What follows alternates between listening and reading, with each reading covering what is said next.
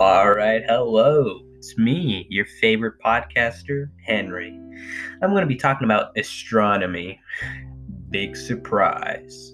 Specifically, comets. I'm going to briefly explain comets because, keep this in mind, I am by no means an expert. But let's start.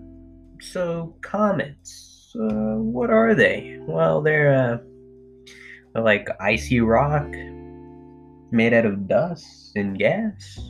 It's pretty simple. Now, what do they look like? As a description, they're like luminescent balls of light that grows two tails. I say grows because when it slips close to the star, the comets heat up and it starts streaming two tails.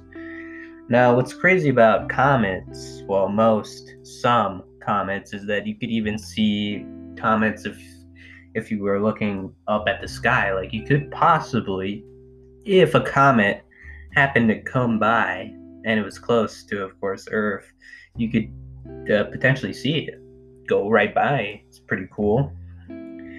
However, there's other comets that, well, you can't see at all, even without like a telescope or your naked eye. Like, not even possible. You couldn't see it with your eyes at all. So, one of those comets is one of those Soho comets. I don't know if you knew, but there's like 4,000 confirmed comets over at Soho.